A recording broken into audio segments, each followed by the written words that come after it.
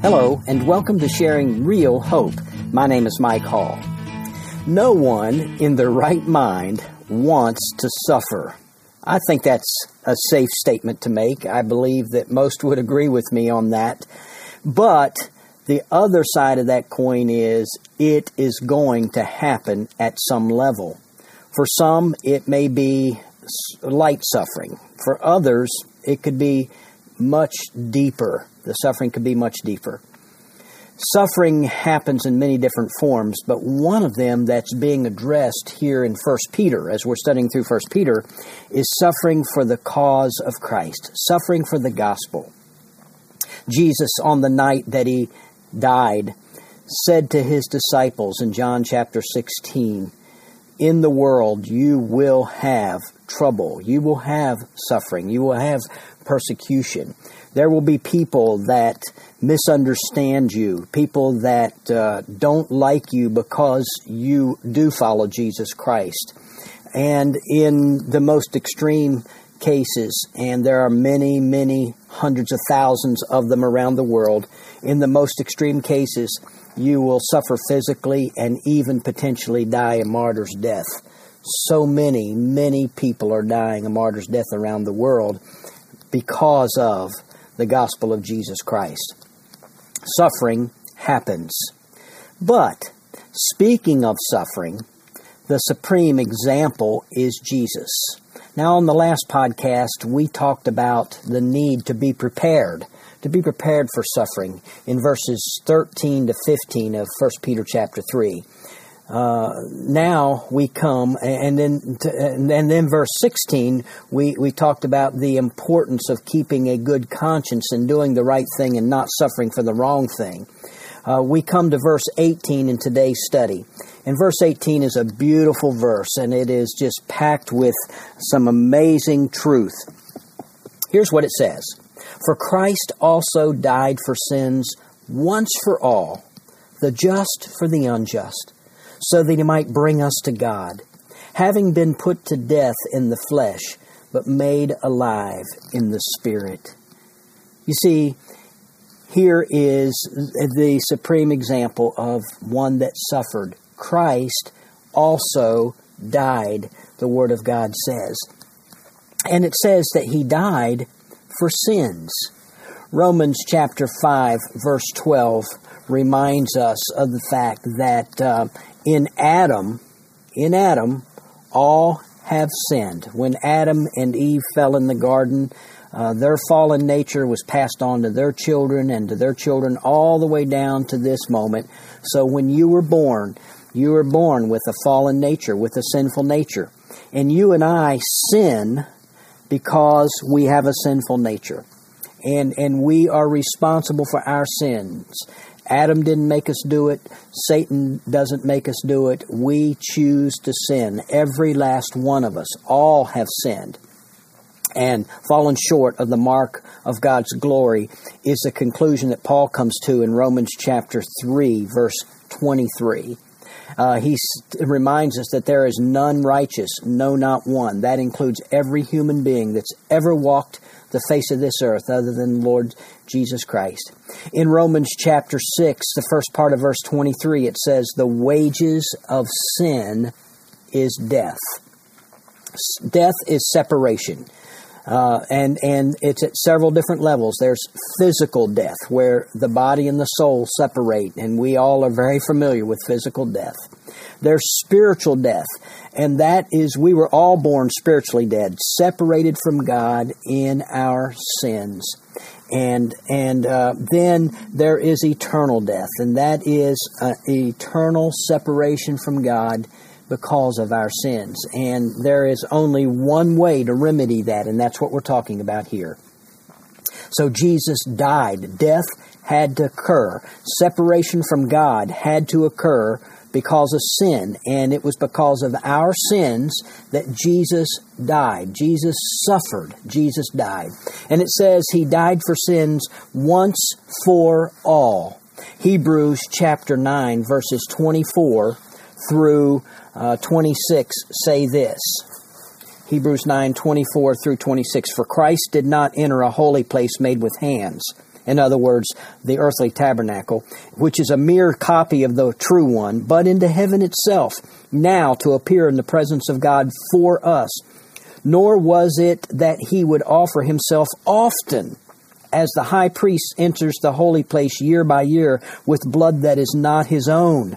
So every year on the Day of Atonement, the high priest would go once a year into the presence of God in the earthly tabernacle. Verse 26 says, otherwise he would have needed to suffer often since the foundation of the world. But now once, at the consummation of the ages, he has been manifested to put away sin by the sacrifice of himself. And so Jesus died once. And what this passage is referring to is back in the Old Testament, under the law, animals were slain one after another, year after year, and they were simply pointing to the ultimate sacrifice that would come. They were shadows of the real thing. They were types of the real thing, and the real thing was none other than the Lord Jesus Christ. He died once for all, and that one death, that one sacrifice, paid in full the righteous demand of God for our sin. Sin brings the consequence of death. Jesus' death was totally adequate to pay for the sins of those who believe. And then it goes on to say, the just for the unjust. The just for the unjust. Hebrews chapter 4, verse 15 is a wonderful verse, and it says this in Hebrews 4:15, for we do not have a high priest who cannot sympathize with our weaknesses, but one who has been tempted in all things as we are, yet without sin. Without sin. And so our Lord Jesus is sinless. When he died for sin, he wasn't dying for his own sin because he had none. Jesus is sinless. Jesus is righteous. Jesus is perfect. He was not born with a sinful nature because Joseph was not his father. He was born of a virgin, and the seed was planted supernaturally by the Holy Spirit. He was born of divine seed, no sinful nature, and never committed a sin. The only human being that ever walked the face of this earth to never have committed a sin. He is the just one who died for the unjust. Now, you talk about suffering, and you talk about the innocent suffering. You talk about an innocent person who does not deserve to suffer, and he's the only one. And yet, he voluntarily suffered and died for our sins. The just for the unjust. And I like the next phrase. It says, so that he might bring us to God. So that he might bring us to God. The deal is this. He did all that for you and for me so that those of us that were alienated, separated from God, we were enemies of God. According to Ephesians chapter 2, verses 12 to 18, and I'm going to turn there and read that. Ephesians chapter 2, verse 12 says, remember that you were at that time separate from Christ, excluded from the commonwealth of Israel, and strangers to the covenant of promise, having no hope, and without God in the world, speaking of us Gentiles, but all sinners as well. But now in Christ Jesus, you who were formerly afar off, have been brought near by the blood of Christ. For he himself is our peace, who made both groups into one and broke down the barrier of the dividing wall by abolishing in his flesh the enmity, which is the law of commandments contained in the ordinances, so that in himself he might make the two into one new man, thus establishing peace, and might reconcile them both in one body to God through the cross. By it, the cross, having put to death the enmity. Aren't you glad of that? And he came and preached peace to you who were far away, and peace to those who were near. For through him we both have our access in one spirit to the Father. You see, we, because of Jesus' death, are no longer separated. We are no longer separated from God. We are reconciled to God. And the rest of that verse says he was put to death in the flesh, but made alive in the spirit. He died, humanly speaking. His body died, but his divine spirit lived on. And in verse 19, we see what happened there. It says in verse 19, in the Spirit, in which also he went and made proclamation to the spirits now in prison, who were once disobedient when the patience of God kept waiting in the days of Noah during the construction of the ark, in which a few, that is 8 persons, were brought safely through the water. Now that's a lot of verbiage there, but basically what it's saying is this. Between his death and his resurrection, Jesus went to the abode of the demonic spirits. And these were the demonic spirits that were running wild during Noah's time. Noah preached and built an ark for 120 years, and only 8 people got into that ark and were saved from the judgment of God. And those 8 people were family members out of the hundreds of thousands, maybe millions of people that lived on the earth at that time. The demonic spirits were so active and so nasty that when the flood came and the judgment came on those people, God imprisoned those demonic spirits until their final judgment. And so Jesus went to where they were, and he proclaimed victory to them. He proclaimed victory. His death on the cross was not a defeat, it was victory. Victory for us. And he went there to make proclamation to the spirits in prison. Then verse 21 says, corresponding to that whole scenario of Noah and those that were saved, baptism now saves you. Not the removal of dirt from the flesh, but an appeal to God for a good conscience through the resurrection of Jesus Christ, who is at the right hand of God, having gone into heaven after angels and authorities and powers had been subjected to him. There again, very much verbiage, but basically it said,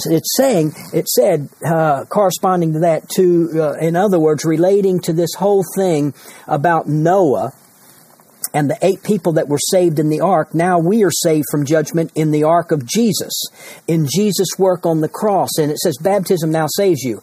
That means identification with Jesus and his work on the cross. It is not the removal of dirt from the flesh. In other words, it's not water baptism. And here you've got to understand that you interpret Scripture with Scripture. And there's nowhere in Scripture that teaches that there's anything that we do apart from believing on the finished work of Jesus Christ. We are saved by grace through faith. It is not of works. Water baptism would be something that we do. It is not water baptism that is being referred to when it says baptism now saves you, but rather baptism is identification with Jesus Christ, who is now exalted at the right hand of God.